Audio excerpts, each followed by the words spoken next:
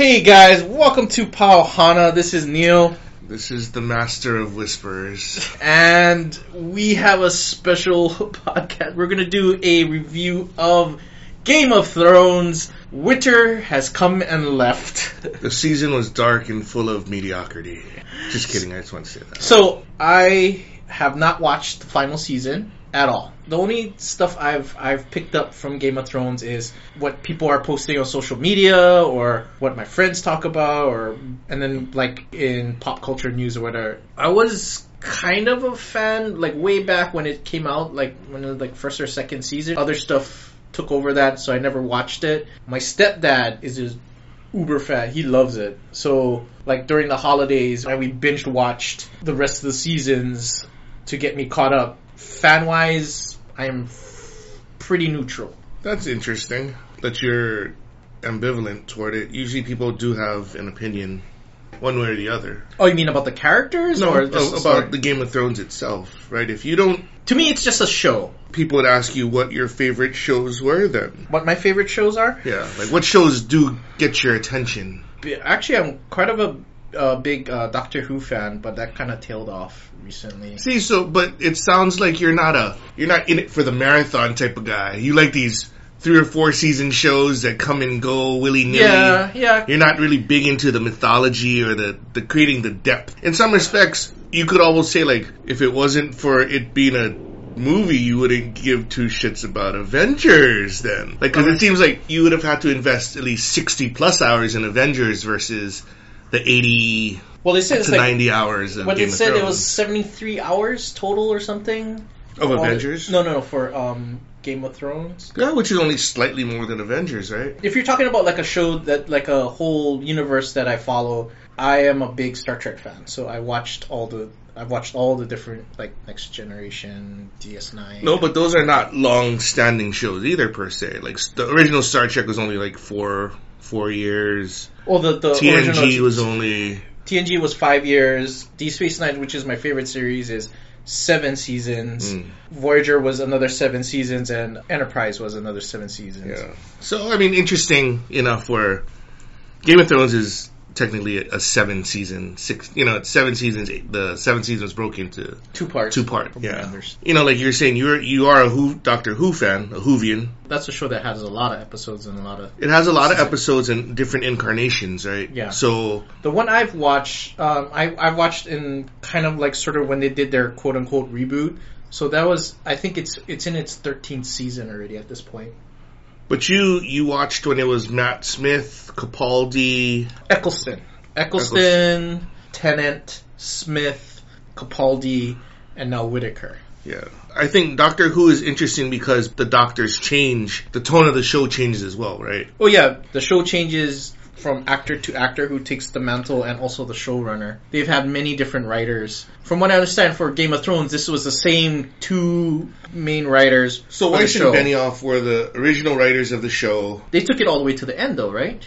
Yes, they did. A lot of the first 5 seasons were predominantly through George R.R. Martin's books. From 6, 7, 8, you could say they took the mantle and ran with it. So in some respects, the tone changed once Weiss and Benioff took the majority of the reins. They knew where it was going, so George R.R. Martin gave them the start point. They gave them...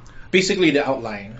Well, they gave them 70% of the map and the ending. So it's the last 30% that Weiss and Benioff had to create on their own. So from what I was reading, correct me if I'm wrong, is that like by the time season 6 came about, the show has diverged so far away from the books that it didn't really matter already at that point. Like I said, the ending should be the same. So what happened this past Sunday, that's how the books are going to end. Well, the main characters, yes. With Daenerys, probably Jon Snow, as the primary characters, this is how it probably will end. Up until this point, hopefully, if you're listening to this, you've actually seen the show or you don't care. This podcast is going to be all spoilers. Basically, we're going to explain season 8 to me. I can tell you some of the issues that have been brought up to this point. Okay. When people are really shitting on this show. Up to this point, they're saying like 1 million people have petitioned to have Game of Thrones season 8 rewritten.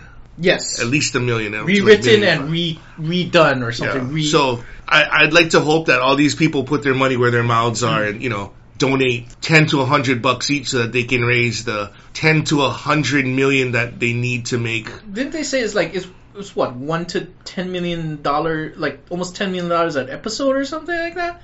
It's almost $100 million project, I'm gonna say they allocated possibly $10 million an episode, but when it came to the battles, they allocated 60% of their resources. So I'm talking about on average, because from what I understand, there's certain episodes that kind of was just narrative. They have to have pure narratives when they have total battle scenes, where episode 3 was a total battle, episode 5 was a partial battle. So I think you allocated 60% of your money on those 2 shows alone. It was 6 episodes, was it? 6 episodes. The first 2 episodes were only 44 minutes long. The last 4 were hour 20s. So this is like a full-blown motion picture budget then. Yeah. Part of the issue that they've had with the season 8 of Game of Thrones is that it finished much too quickly. 6 episodes did not allow for the show to breathe. Could it have lasted another season?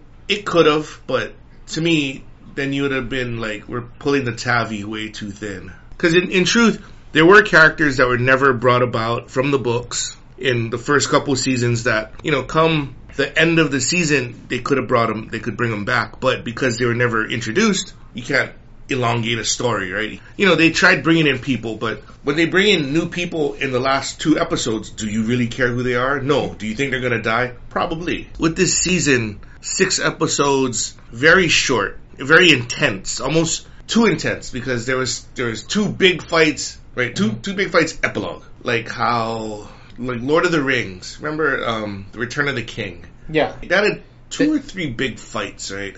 Yeah, at least 2 major ones, but branching off into like smaller battles in between. But epically, that ending was like half an hour long. But in some respects, you needed to pay off each character. Well, yeah, definitely. And with Game of Thrones, you needed to pay off each character. So they were able to do that, but... Let me ask you a question here.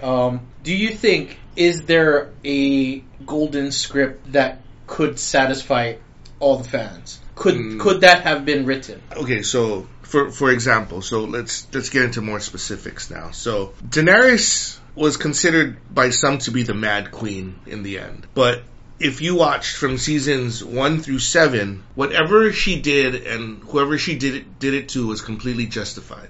Mm-hmm. So the slavers she liberated the slaves, that was 1. She murdered for the Unsullied, the guy, that was 2. And then when she killed the Khals, the Dothraki, justified, because they were going to make her stay there, right, and become a bride forever. So each situation, she was justified. There was never a time when she was to kill someone, she did it with malice and glee. So for example, her turn at the very end of the season was that she invaded King's Landing, the Lannisters all surrendered, but she decided to pretty much nuke all the civilians. But what led up to that? Why did she do that? That's part of the issue. With the books, you can write that in. You can write an interior monologue, right? Like how I hate it when Missandei was killed. I hate it when Jorah was killed. I hate it when, you can hear the mania rising. But at the same time, in the show, you would have to have seeded that early on, right? To show that she was a little bit off. You never saw she was off. I always thought she was justified. And then when she killed all the people, it's like, okay, that's wrong. I don't like it. Kind of doesn't make sense. Where did it come from? Mm-hmm. I think that's one of the big issues that, fans of the show had, because she was always the beloved character. Like they said, a lot of these people are naming their daughters Daenerys or Khaleesi, right? And she was the great liberator, the breaker of chains and whatever. And then ultimately she becomes, the destroyer of King's Landing. The turn was so quick. She lost all her people in the last 3 episodes. Mm-hmm. But in terms of, mental illness or whatever, you'll always see little cracks, right? Somebody will not just explode usually. I mean, unless something fully traumatic happens, we'll say. I mean, when you lose your pillars of stability, so quickly, because like you said, her closest confidants died. Bang, bang, bang. There's no time for coping or whatever, right? This is true, but like in the first season when Khal Drogo put the gold on the brother, and all she said was, he wasn't the dragon. She didn't be like, I'm gonna kill you all. To have that line versus, to be so calm. I know that the brother sold her into this, but that's your brother. That's your blood, right? Yeah. And for her to be so, like, calm and cool about it, that, because she could have said out loud, like, or in her head, like, I'll seek my revenge on all you. You could say that maybe in a book where you can write an entire paragraph about it. Her character is intriguing because she was a pawn in her brother's quest to be sold off, basically raped. But if we're doing the chess thing, she was a pawn that got to the other side. Became a queen. Well, so she was a queen, and then from there it's like, oh, now I have feelings for him after. When he died, she was distraught as hell too, right? But she was also pregnant. She turned him into loving her. For that reason, because the call controlled all these people, that means the queen is second in command, right? So would that mean that she was calculating? She was being calculative then at that point? Is like, I am going to turn this guy into serving my purpose? Because at this point her brother is dead. And so she understood, because her goal was to seek the throne too, so she needed the army. Okay, so at that point already, when he died, it's like, I'm going after the throne now. Yeah, I'm the last Targaryen. And in her head, to that point, okay, she was the last Targaryen. But I mean, like, there's a little bit of, you know what I'm saying, right? It's like, she had a little bit of that seed of, I'm going to use my whatever I have to get what I want. Women use feminine wiles all the time. Yeah, yes. Yeah. But do they nuke your house after? No, but I mean, like after you give them your house? Well, I mean, she, like, her, but like you said, it's like her stuff is justified, but her actions are very, very violent. But then she learned to love the cow, right? I mean, no, but even after that, it's like when he died, didn't she burn the witches alive or something like that? She burned the witch who gave her wrong information. Yeah. So wouldn't you kill that person? Well, she killed. No, because the witch told her, you didn't save me. I was already raped 5 times before you even came. So do I thank you for saving me? You should have just killed me. So this is payback. She cursed Khaleesi. So at that point, if you're cursing me, I'm gonna light you on fire. Okay. I mean, so and I'll do it without hesitation. So to me, it's a justified killing instead. Because if you think she did it on purpose, like you knew what you were doing, and you brought the Khal Drogo back as a zombie, what makes me think you're not going to screw me over again? So I might as well just kill you anyway. Like, put you out of music, give you what you want. So there you go. So again, my theory is still relatively justified. A little crazy. I didn't have a lot of time to absorb the shows and stuff because I said, I binged watched. Yeah. I've never rewatched an episode. But when you were watching it, she was a sympathetic character, right? Because you felt bad for her, right? That's what I was gonna say. Is because when, like, as a writer, in college I took literature. My degree is in English and creative writing. Mm-hmm. Watching the show, the perspective, like whenever they cut to her parts, you're watching everything through her perspective. Mm-hmm. But when the characters, it seems like when all the characters have assembled, like the main players, the perspective's changed. Now it's looked through a different view. That's where you start to see the turn. I think if you continue to watch it through her perspective, when she lit the Lannister, or whoever she burned, there's a way you can swing it where it's justified. Where you can, if they showed like how much she was, like how much, like whatever distraught or pain or whatever she had, like if they shown it from her perspective, they would be like, I don't have anybody left. You guys did this to me. It's like this whole, and they could turn the thing. It's like this whole city is just non-redeemable, kind of like that slaver town that she lit on fire. Mm-hmm. If she painted if you look at through her point of view, then show that the King's Landing is full of just unredeemable people, and lighting the whole place on fire is justified. Well, I mean, but part of the issue with that is she had never killed civilians before. So why start? Her goal throughout this thing was to break the wheel of oppression. Main focus, her mission statement, that's why she was the breaker of chains, the liberator of slaves, all these kind of things, right? So what's interesting is when you read the book Game of Thrones, all the chapters are via the perspective of a specific character. Mm-hmm. So in truth, they look through the eyes of the character. So I'm not sure, because I didn't read the books, if, you know, it was so-and-so looking at Daenerys as such, or is it her portraying herself, right? Like you said, I mean, if it's always from her perspective, she's always justified. You know, in the final episodes where she starts lighting innocent humans on fire, I don't know why it's justified. But like you said, especially in writing, you kind of got to seed the turn too, right? You kind of just have it come out of nowhere. There's got to be, because if you flip it and it's like, how did that come from? Or well, like, you know, it's foreshadowing. Weird, it's like when I yeah. That's what I kind of noticed for this show. It seems to pride itself on like twisting or catching the watcher, the viewer off guard. The big one was the Red Wedding. I think was a big turn. Nobody really saw it coming, unless you read the book. You know, it looks like the tides are changing, but they never foreshadowed that dude's name was going to flip on them. But in some respects, they did see that, because Walder Frey didn't like being lied to. At that point, if you knew you're in a leveraged position and you get lied to by your allies, are you going to stay with them, or would you possibly hear a perspective from the enemy, right? Because they screwed you, right? Essentially, Walder Frey was promised. It pretty much all boiled down to this. Just what people are upset about is just that one character, is just Daenerys. If she got the happy ending that everybody wanted her to have, and nothing else changed, I don't think the level of upset, like the amount of rage that everybody had, it wouldn't be this like way out of control. However, if she got the way she wanted, she would have been the number one tyrant. Oh yeah. I mean, but she would become the thing she hated. Yeah. She would become Cersei by herself. Yeah. Because her words, like how Hitler was talking to his people, like, we're going to liberate everyone. Essentially, we're going to create chaos and we'll create the order. So but at that point, then, is she the likable character? So she got flipped. Essentially, her becoming the most sympathetic character to the most hated character at the very end, right? That's what would have happened. She's the most hated? She destroyed the Lannisters. She does her speech and she tells everybody, what we did here, we're going to do everywhere. I mean, they're going to go down to Winterfell, where they just fought. They were going to be like, we're going to liberate them.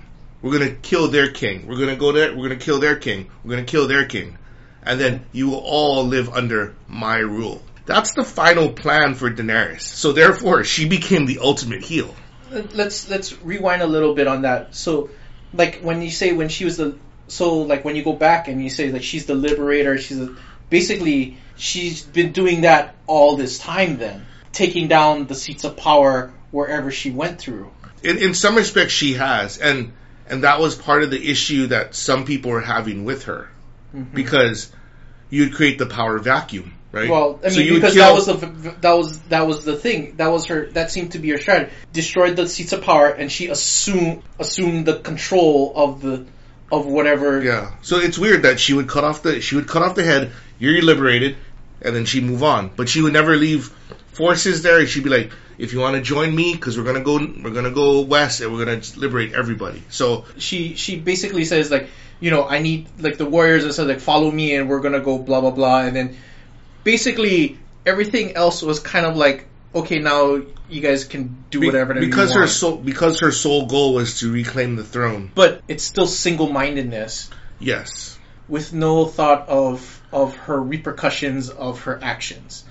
Then there's actually some, if I remember, certain, like, when with her dragons and things like that, using her dragons as weapons and stuff. Eventually, like, there was that one time or something. It's like the dragons started eating the people or something like that. Yeah. Like, what are you gonna do about it? And she kind of, like, then she didn't know what to do. Well, she couldn't do anything, right? Yeah. Like, she can't control. Well, they locked up the dragons at that point. Right? Yeah, so, but she changed her mind and went back and freed them. It would be like, I'm trying to figure out a correlation. I don't know if there is. I mean, there's no fantasy. but I'm just trying to think of something like, if you can actually put correlations into the Middle East. When it's like when they we went in and Al Qaeda, you cut off Al Qaeda and then ISIS like pops up. Al Qaeda or like Saddam Hussein. They got rid of Saddam Hussein, but they never thought what would happen after that. Well, you create and then that's how we had that's how we had the ISIS and all those guys started coming in, and they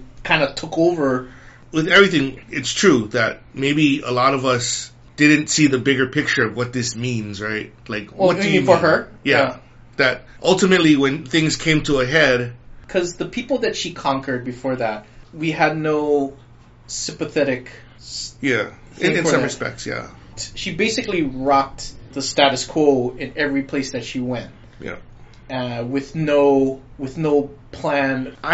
So my perspective with Daenerys. But isn't that the same that when she came into King's Landing, she basically rocked her purpose was to go to destroy the power structure. Well, you cut the head off the snake, yes, but not kill all its babies. Because essentially her thing was, I'm going to kill King's Landing and destroy everything root to stem. I think she should have said that. I'm going to destroy slavery root and stem. I'm going to do this root and stem. So, to me, she should have had the same type of language throughout. That's what I think. But would you think that part of the people that were her support structure was the ones that were helping her make those decisions, though? And now that she is untethered, because Jorah was kind of like the advisor that kind of gave her the stable. Because she gets super reactionary, and Jorah, what's his name? The old dude? Was kind of he's always the one that says, like, stop and think about what think what you're about to do. She was ultimately sent away, too, in, season 5.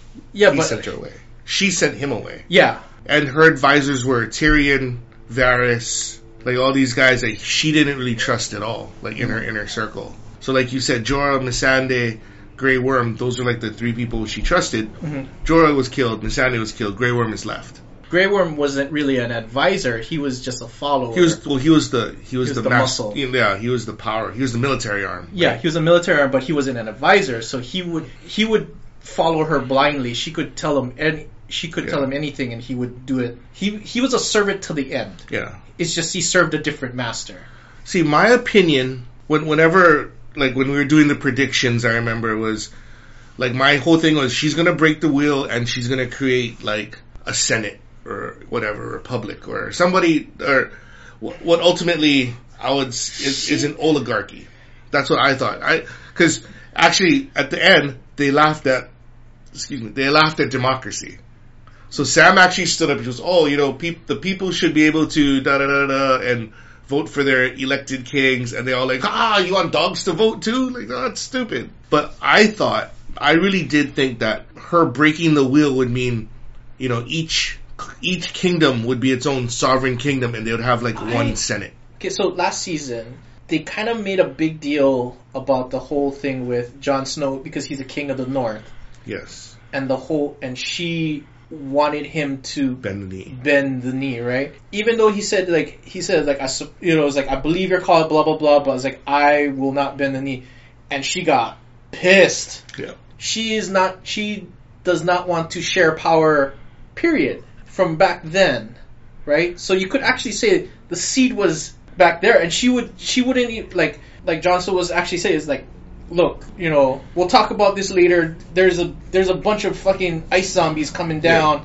Let's fix this shit. And she's like, nah, you guys can, it's if you're not gonna be faithful to me, then you might stab me in the back. Kind of whatever. So it's fuck you. That's true, but you should have seeded that every time if there's a choice between her and her goal, she'll only pick her goal, because throughout seasons 3, 4, 5, it was either when people advise her, I advise you to don't do this, Daenerys. I don't advise you to don't do this, Daenerys. Right? What did she do? Not do it.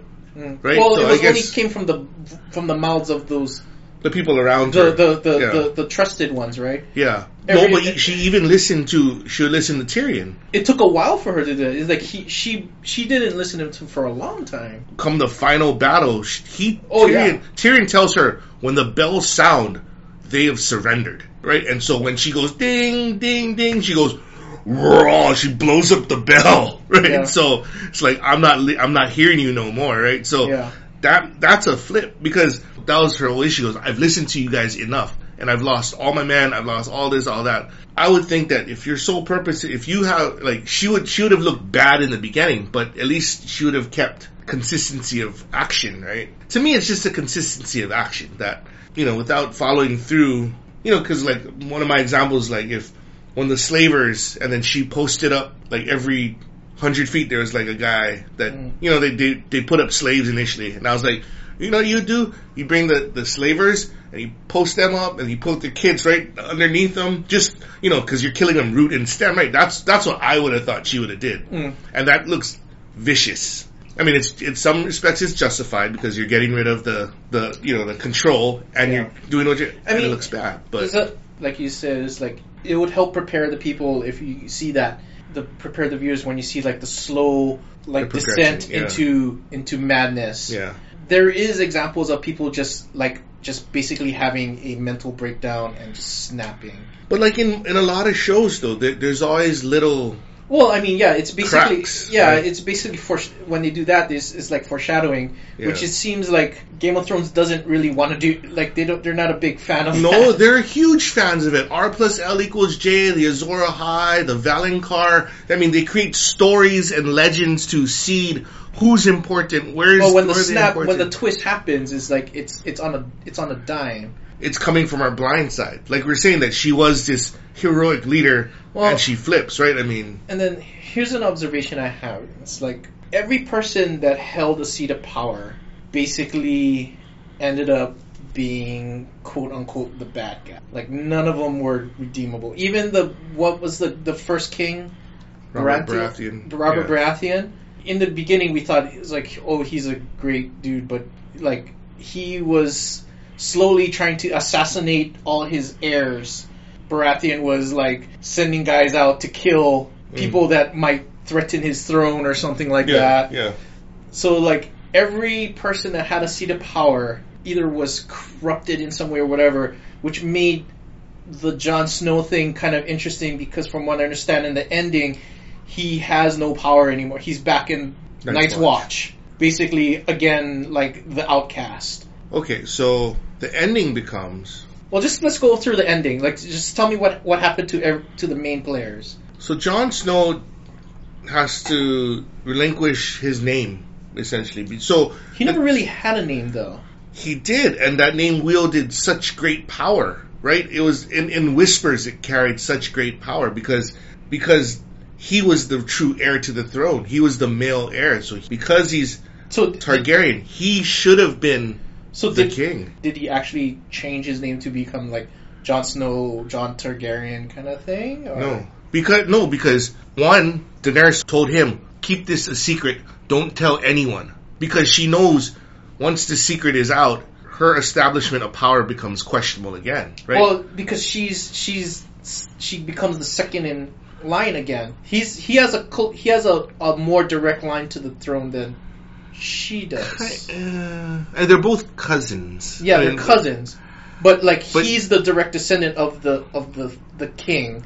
She is the niece of the king. Well, it's Aegon and Rhaegar, and then the uncles. So they're both. Yeah. It was just the fact that the male heir is the stronger. Well, I mean, whatever we pointed, he has a step in front of her. If he were to ever want it, he could have taken it. And Varys and Tyrion actually saw that he would be a better ruler because he did not want the power. Like you said, whoever had the throne, absolute power corrupts absolutely. I believe, from what I understand in the interview or whatever with George R. R. Martin, it's like that was a stone cold fact for the entire story, is that every person that has absolute power becomes corrupted. And who had the most power at the end was her, right? Yeah. So Jon Snow kills her, right? Okay. He gets put into prison. Tyrion gets put into prison. They're to be executed, possibly. Weeks go by.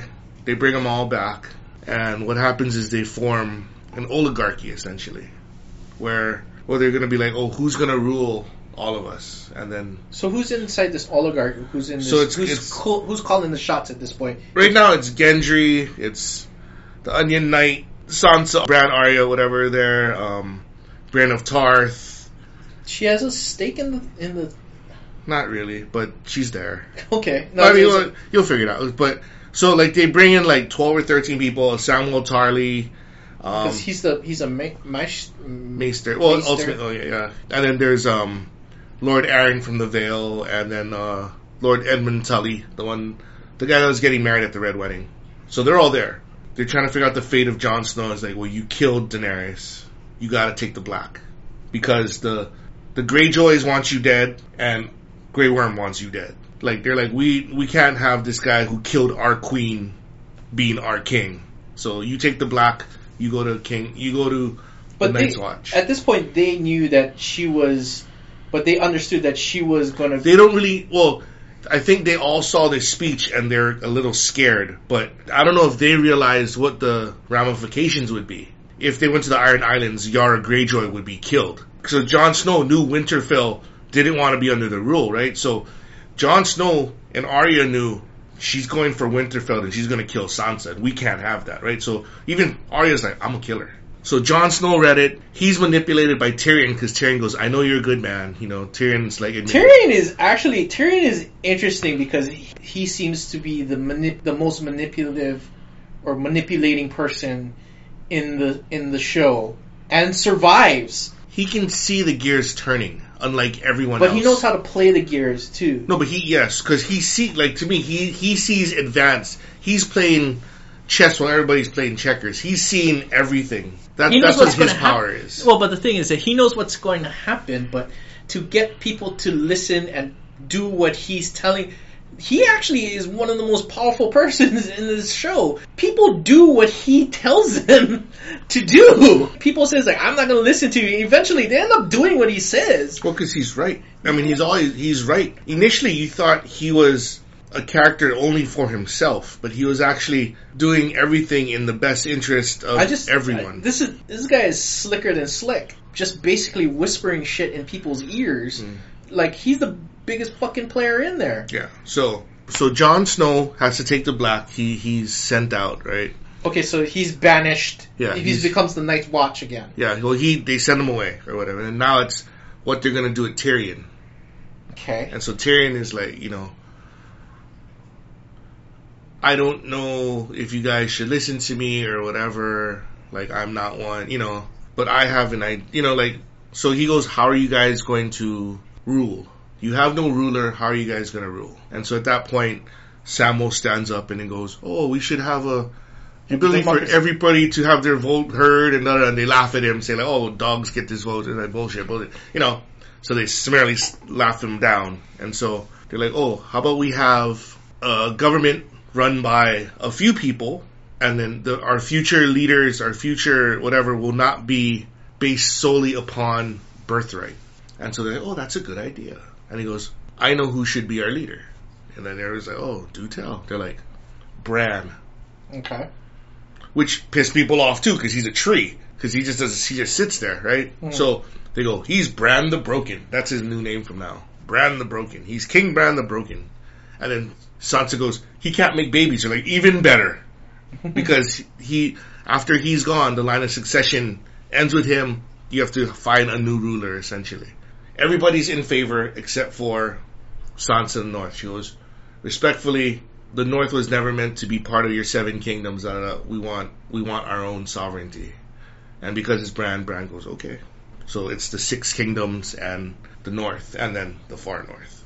So that's how it ends. And so in penance, so Bran goes, and then so everyone goes, oh, what should we do with Tyrion? Like, let's kill this little midget, right? Mm-hmm. And Bran goes, I have an idea. He shall be my new hand. Okay. So he becomes Bran's hand, because for all your wrong, this is your penance from now on. You will make our kingdom right again. In his small court, he has Bronn, who gets Highgarden. So Bronn the mercenary, right?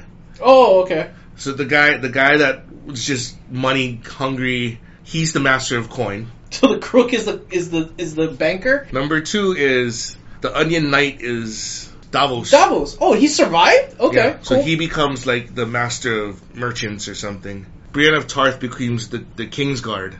She must have been stoked. Samuel becomes the Grand Maester. What happened to the old Maester, that old dude? You mean which one? Pycelle? The one that was the old Queen's one, like Cersei's. Qyburn, the one who created the monster.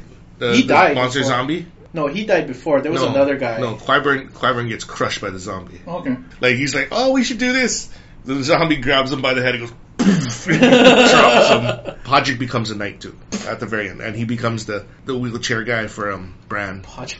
Yeah. That's weird. So that's how the story ends, and it ends kind of soprano. What happened to the other guy, the blacksmith who was the actual heir? Gendry becomes Daenerys. Restores his name as a Baratheon, so he's given Storm's End. He lords over the Baratheons. Yes. Oh. So she restores that, and now she creates the ally, right? Like, because that's a favor for a favor now, right? Okay. So that's why when they're saying, oh, Jon Snow gotta go north. People in the story like, why don't he just come back once Grey Worm leaves? He goes, no, because Yara Greyjoy and the Baratheons would kill him. The Greyjoys, that's a sister. The Iron Islands. That was Theon. Yeah, Theon died though, right? Yeah, Theon dies protecting Bran as predicted. He predicted his own death, like with many arrows. So is the sister? The sister is the sister is the heir to the throne because Euron is killed. She's loyal to. Should have been loyal to Daenerys. Yeah, that's how it all ends up to reform as an oligarchy versus and what happened to a single ruler. So what happened to the Grey Worm dude? He leaves with Missandei's body to Missandei's island. That makes me sad because Missandei was my girl, and then she got her head chopped off. Yeah, so she's the one that probably set off Daenerys because before she got her head chopped off, she says Dracarys, which is that means burn. Oh, really? Because Cersei goes chop her head off. Oh well, there you go. That was in episode 5 or episode 4. I mean, you can actually call that the point where it's like, now I'm burn you, I'm burn your whole fucking... Okay, I can understand that's the tipping point, but at the same time, like we were saying, it should lead into it a little bit better. That's what I'm thinking. And no more episodes could help that. You would have had to backseat it, because to make more episodes, you would have just seen her as a ruler, as a bad ruler, and then Jon Snow having to connive his way into killing her. Right? That's all it would be. There is a little bit of like that self-fulfilling prophecy thing about like the Targaryen thing, because the whole idea is like why they kept on sending people to try to kill her was like, we don't want another Targaryen on the throne because that's the descendant of the Mad King, so it's like crazy runs in the family. Yeah. So maybe it is like... See, but little did they know Jon Snow was a Targaryen as well, but he didn't count. Yeah. Right? So... If he craved power, who knows if he would have gone crazy too. But he never wanted it. No, but if he wanted the power, the first thing he would have did would have to kill Daenerys or whatever, right? Yeah. And just usurp the power, right? Yeah. So those are the issues. And then the other issue I would have is like all these things that they actually seeded, that we read, that a lot of us read into it, like Azor Ahai, the Valonqar, R plus L equals J. Who's the Night King? What's the purpose of the Night King? None of that really was paid off. We didn't have a definitive answer who the Azor Ahai was. We didn't have a definitive answer who the Valonqar was.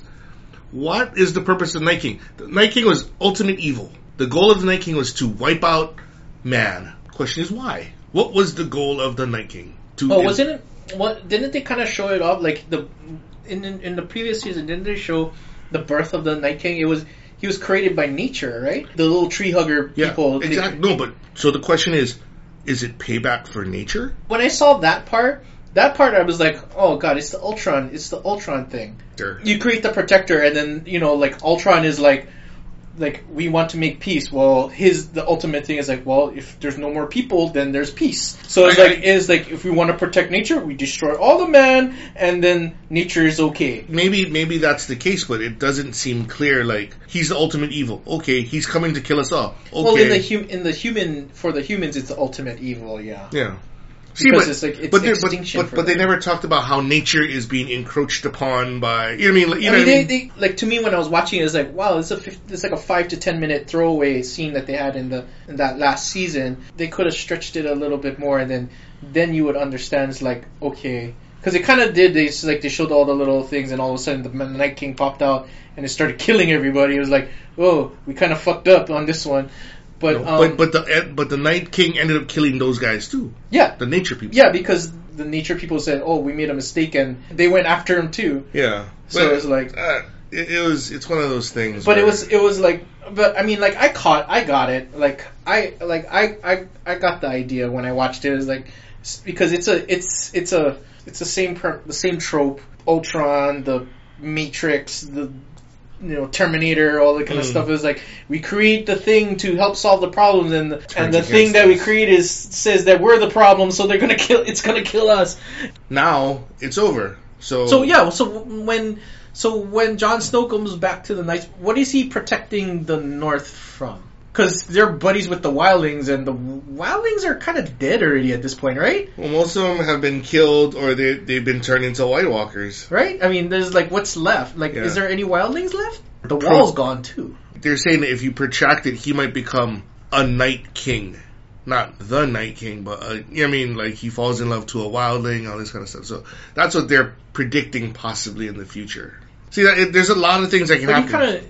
He pretty much kind of, like, shows that he can't really, like, he's not really in love with anybody anymore, like, ever since he lost that.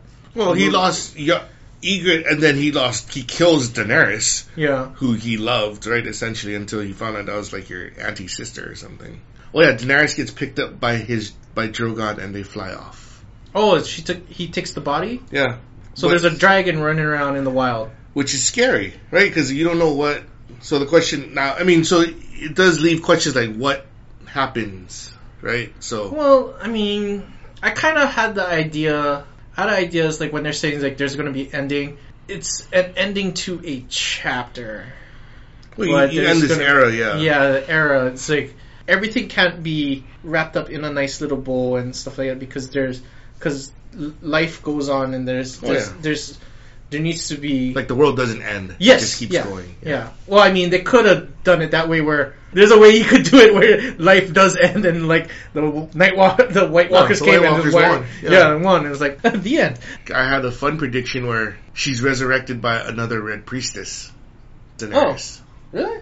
It's possible. See, but I also went a little too far and said that she would be stabbed by, like, a diamond and become, like, instead of the Night Queen, like the Day Queen. That might... and then she have super sun powers, and then, it's a constant summer. It's an endless summer, if you will. So, that was... jumping the shark. Definitely jumping. Well, it's payback, right? To me, she just scorched earth, right? She did it before, she'd do it again. Okay, so let me give you... 10, like, 1 out of 10, 10 being perfect, 1 being absolute trash. Where would you rate this final season?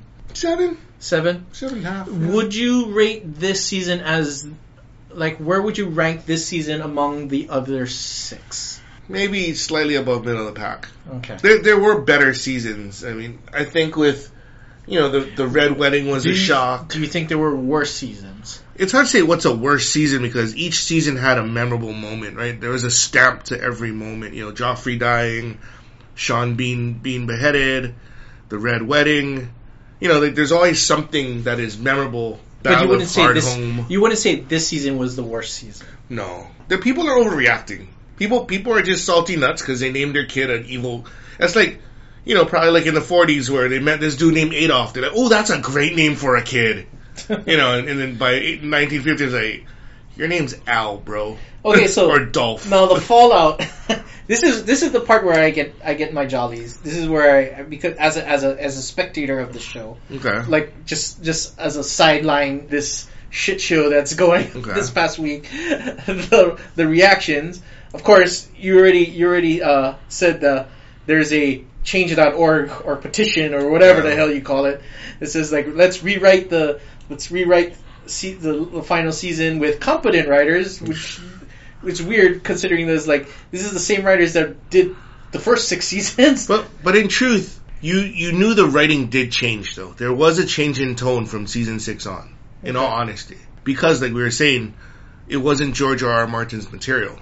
Okay. So a lot of that 6, 7, 8 was Weiss and Benioff. So it wasn't as cleanly written, I don't think. But you didn't see this kind of reaction. Yeah. You didn't see people trying to, you didn't see people trying to oust them as the writers. And I bet none of these guys would do better because nobody. Well, that's the thing. Is like that's why I asked you earlier. Is there a quote unquote golden script where everybody's fucking happy? No, not at all. Because I mean, I'm guessing the general consensus is like everybody wanted to see Jon Snow. Well, Jon Snow or Daenerys on the top of the throne. Jon Snow. They want Jon Snow on the top of the throne, but they wanted to see Daenerys as the hero, as one of the heroes. I think a lot of people were thinking that there would be this final battle between Cersei or the Night's King or something, and it would be bloody difficult. There'd be a sacrifice play that happens, not a killing. You know what I mean? Like, so you think they wanted to see Daenerys to be the sacrificial? Yeah, so like the sacrificial hero. So for example, this Azor Ahai with the Lightbringer kind of thing, where he had to plunge his sword into his wife or his lover's breast to bring about Lightbringer. That's like the whole thing, but that'd be a sacrifice play, right, to save the realm. Instead, it's just Jon Snow going stabbing her. I mean, because she's crazy. Because she's crazy, but not because of a because if she's sacrificed, it was a murder, not a sacrifice. Yeah, because the sacrifice would be different, right? Because then she willingly accepted the kill. She's willingly accepting, or she's a martyr to the people. Yes, right. So this way, she's not. So Jon Snow looks like a bad guy too. That she has, but he is ultimately the good guy because he does it for the realm, not for himself. Because it's not like I stabbed her, I'm the king, woo, right? It's I stabbed her, but I loved her, and I'm sad. That always seems to be like his stuff. It's like he's always the tormented guy. Well, that's the thing with Jon Snow. He does everything for duty, not for love, not for honor, not for anything. He does it because it needs to be done. That's the gift and the curse for Jon Snow. Mm-hmm. You know, so how could have it ended happy? It would have been Jon Snow, he's the ruler, he goes, I create a democracy. Right? But that would be the only way that it ends up happily. I mean, it's the way the thing ended, and the way, from what I understand, like from what I watched in the first 6 seasons and watched this, like people drop off like flies. Like what you told me at the end is like, I am surprised that many people survived.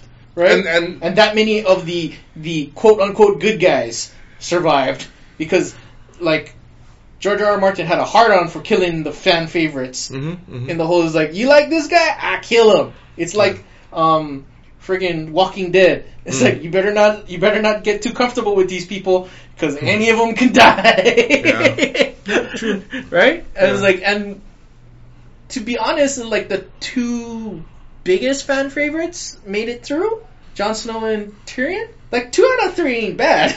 And the Stark girls survived. Arya. That's right, Arya. Arya is a big fan favorite. So like 3 out of the 4. And Sansa. Sansa wasn't really a fan favorite. In the end, she was. In the end, yeah. In the end, she was my favorite to be the ruler of the 7 kingdoms.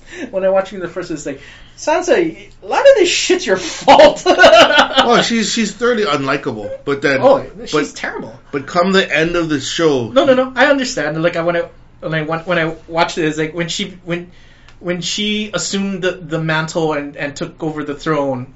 I mean, at that point is like experience has seasoned her, and she becomes everything. She becomes Littlefinger essentially. That she knows how to play. So near the end of the show, she begins to see the gears turning too. Oh yeah, that's why I said experience has seasoned her. Yeah, but but she also starts using her powers to move the gears. Oh yeah, like in the way that Tyrion did. So I mean, it's interesting how she was a gear and a pawn, and then she became the game like all player. These people got fucked over is like doing the fucking now.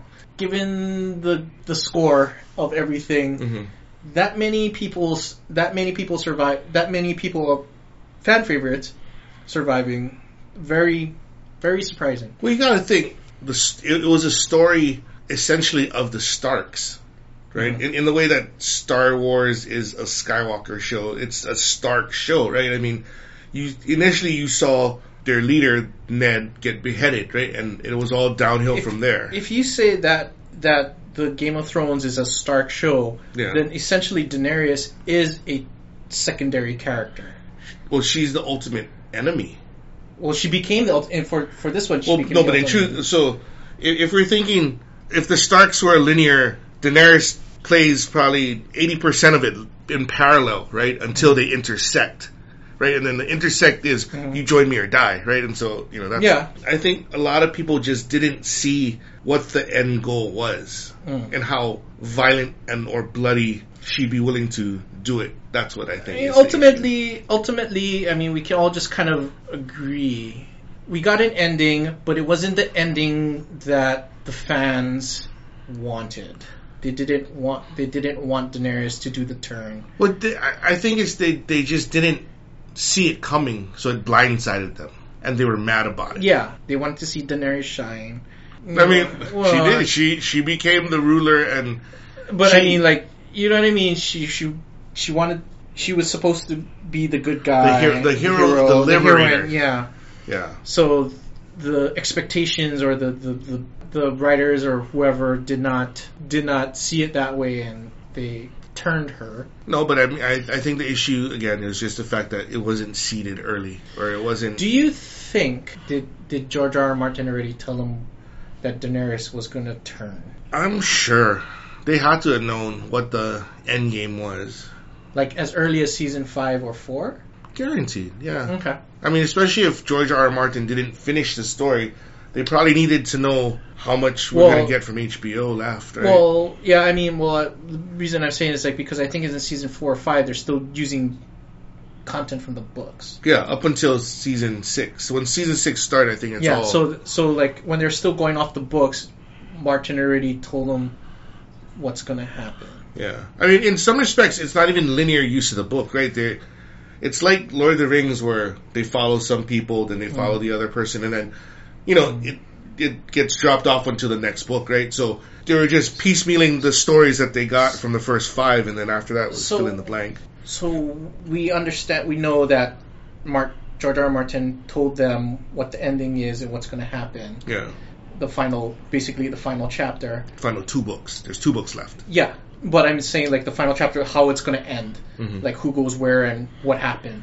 Well, no guarantees they all end the same because there are characters in the book that were killed in the show that are still alive and vice versa. But I mean, like, we're talking about like the major players like Daenerys, Jon, and... I think generally speaking, like, the movement is in the same direction, but how everybody gets there, how... But it is but what I'm trying to say is, like, it is George R. R. Martin's... it's his call. It's, well, not his call, but more like he's the one that says that Daenerys is going to go bananas and Jon's going to kill her. That scene or that ending is from Martin, not the writers. Well, I mean, I think she's killed by Jon Snow, but no guarantees in the same way, in the same fashion. Yeah. Is it George R. R. Martin's call? Was it George R. R. Martin's call that she goes crazy? Yeah, gotta have been. I mean, that's to me that's gotta have been. So if that's the case, then the anger is misdirected. They're angry at the writers of the show. It wasn't their call. It was George R. R. Martin who... But again, we're going to go back to the fact that the million people that are pissed off might be a million people that only watch the show. It might not be the other 2 million that read the books and watched the show. So maybe the guys that read the books are like, I seen it happen. I seen the train wreck coming. Like I haven't heard from people who read the book. So it's all the people that I just watched the show and it, this is a load of shit, right? Versus maybe, like we were saying, maybe there's the internal monologues that we weren't privy to in the show because it's hard to show her thinking in the show, right? Like it's like all you hear would be voices and whatever. Yeah, it's hard to show it on a show versus just, I mean, unless her eyes get all crazy and start googling, right? I mean, so and then you'd be like, why the hell is her eyes all freaky? So the million people maybe only watch the show. That's my opinion. Maybe they didn't watch it. Maybe they read the books too. But I think there'd be a larger hate if the book people were pissed off too, right? Yeah. So no, I mean that's what I'm trying. Like I'm trying to, because the hate, you can see that. I mean, it's just this big freaking fiery, like, laser beam of hate at the writers, at the writers right now. But it's hard to end anything, right? Oh, absolutely. And for, like we were saying with Avengers, for them to stick the landing the way it did with the degree of difficulty, That was And impressive. this is what I was. And do you think that fans are disenfranchised because we get series or shows like Avengers, where basically when you watched Endgame, it was everything that you wanted. Mm-hmm. You got everything you wanted. Basically, almost all the people that you liked made it through. But some people didn't like excessive fan service. They get all nitpicky too, right? No, This is a little bit this. I mean, but it's basically that show. The ending was a lot of fan service. No, but it stuck the land right, because it did everything it needed to do. We all predicted it in some sort of way too, right? So that movie gave you pretty much almost everything that you wanted to, and all the things that you expected that might be sad or whatever, you kind of called it. It was a very satisfying ending. Game of Thrones is not that kind of show. I mean, it's a show that has a lot of... They don't do safe. They don't do perfect, packaged, fan servicey kind of I just realized something. In some respects, we knew the conclusion of Endgame because of actual contractual obligation. And for that reason, that almost screws the ending. Well, it makes it more predictive. But at that point, we're like, we know so-and-so is going to get written out. Because, come to think of it, like for the Black Widow, we're crazy about the Black Widow. Like, dude, doesn't she have a movie coming out? How can that happen? Right? So,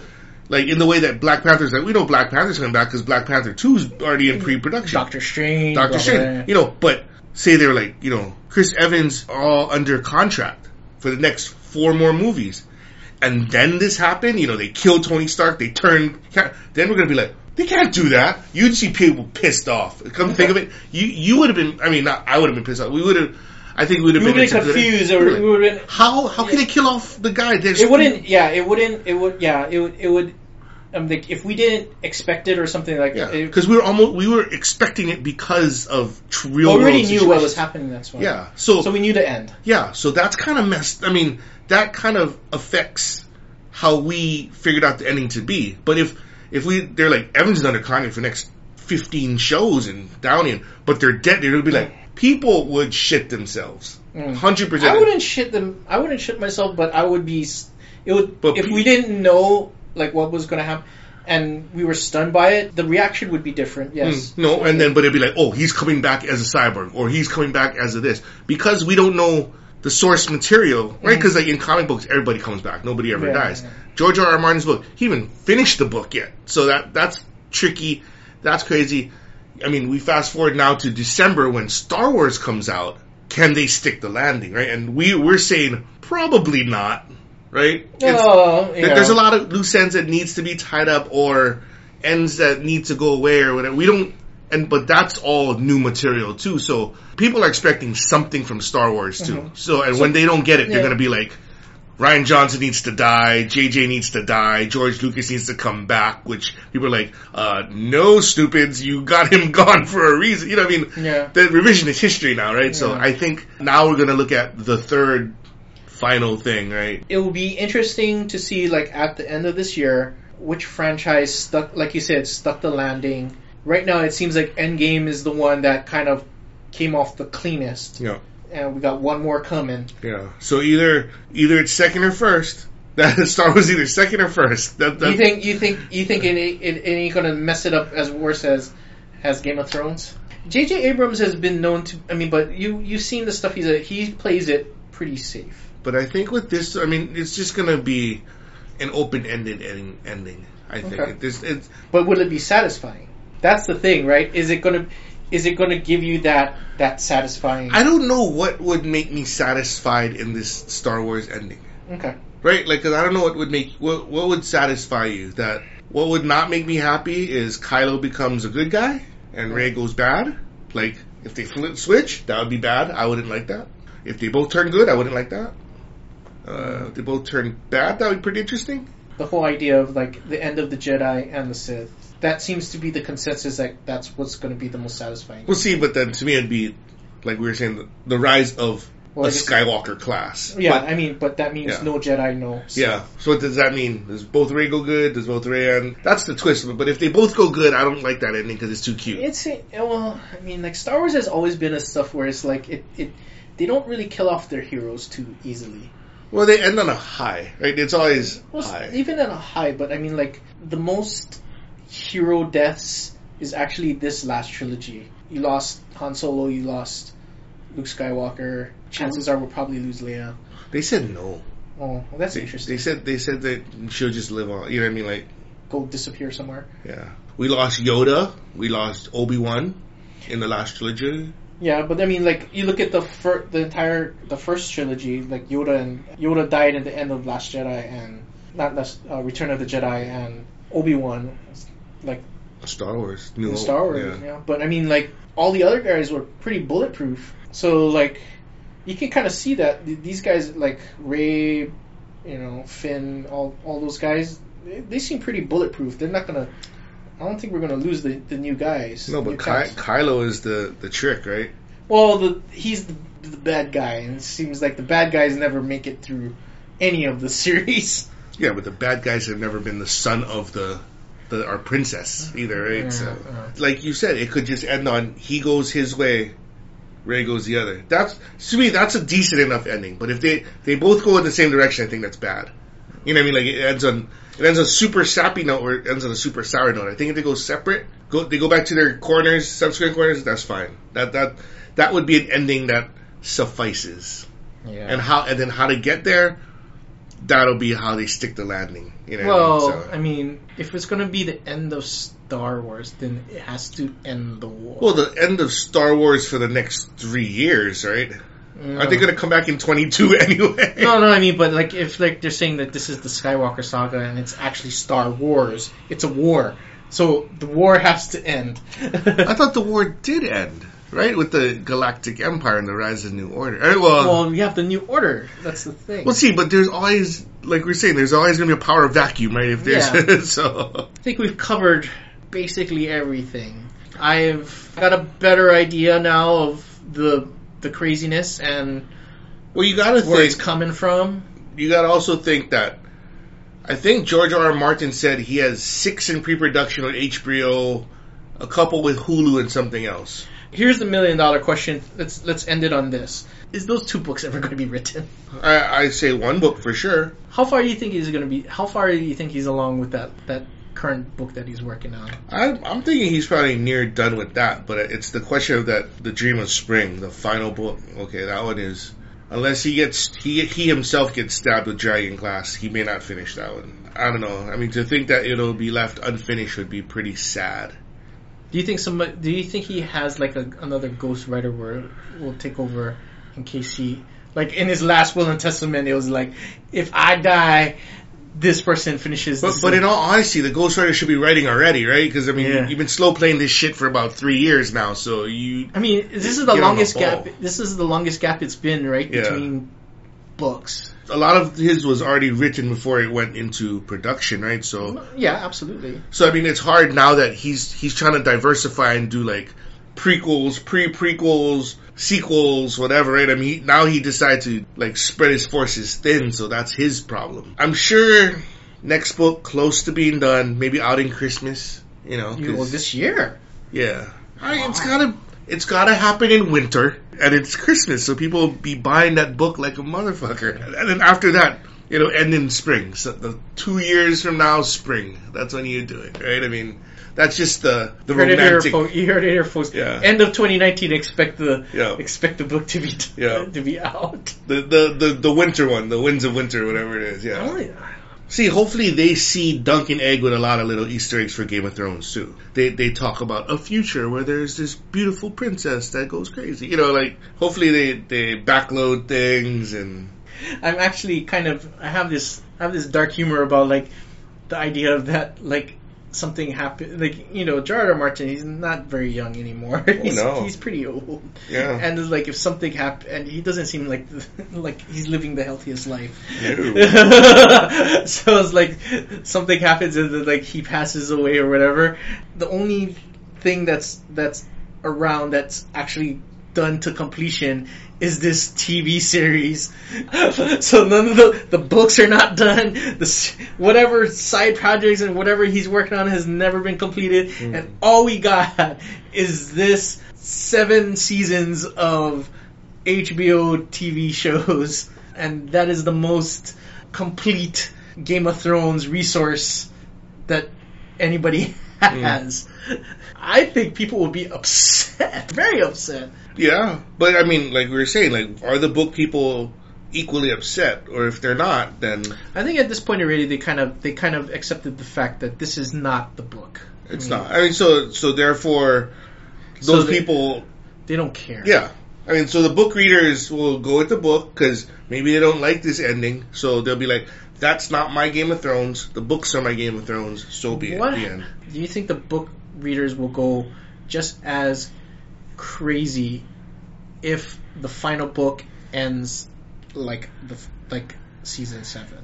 If it ends the same, George R. R. Martin just fell off a tree and did a piss poor ending. I would like to think that his ending is a lot more complex and. Well, I mean, but I mean richer. the broad stroke. I'm talking about the broad strokes. No, the broad strokes I'm sure will happen, but I think it's the evolution. So now, so instead of half a book to get done with the seasons, he's got 2 huge books to finish. So in this situation, you can show the descent into madness, I think, with 2 whole books. Right? I mean, then you see her devolving. And if he doesn't do that, or if he doesn't seed that anywhere, he's failed as a writer. But I'd like to think that he did such a good job for the first 6 seasons. But the ultimate outcomes are the same. I think so. Gotta be.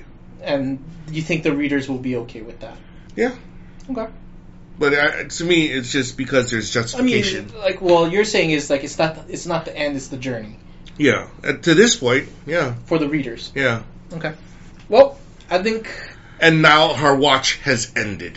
That's how you end a podcast, yo. All right. So for Palhana, this is Neil. This is the 1001th Lord Commander. See you next time.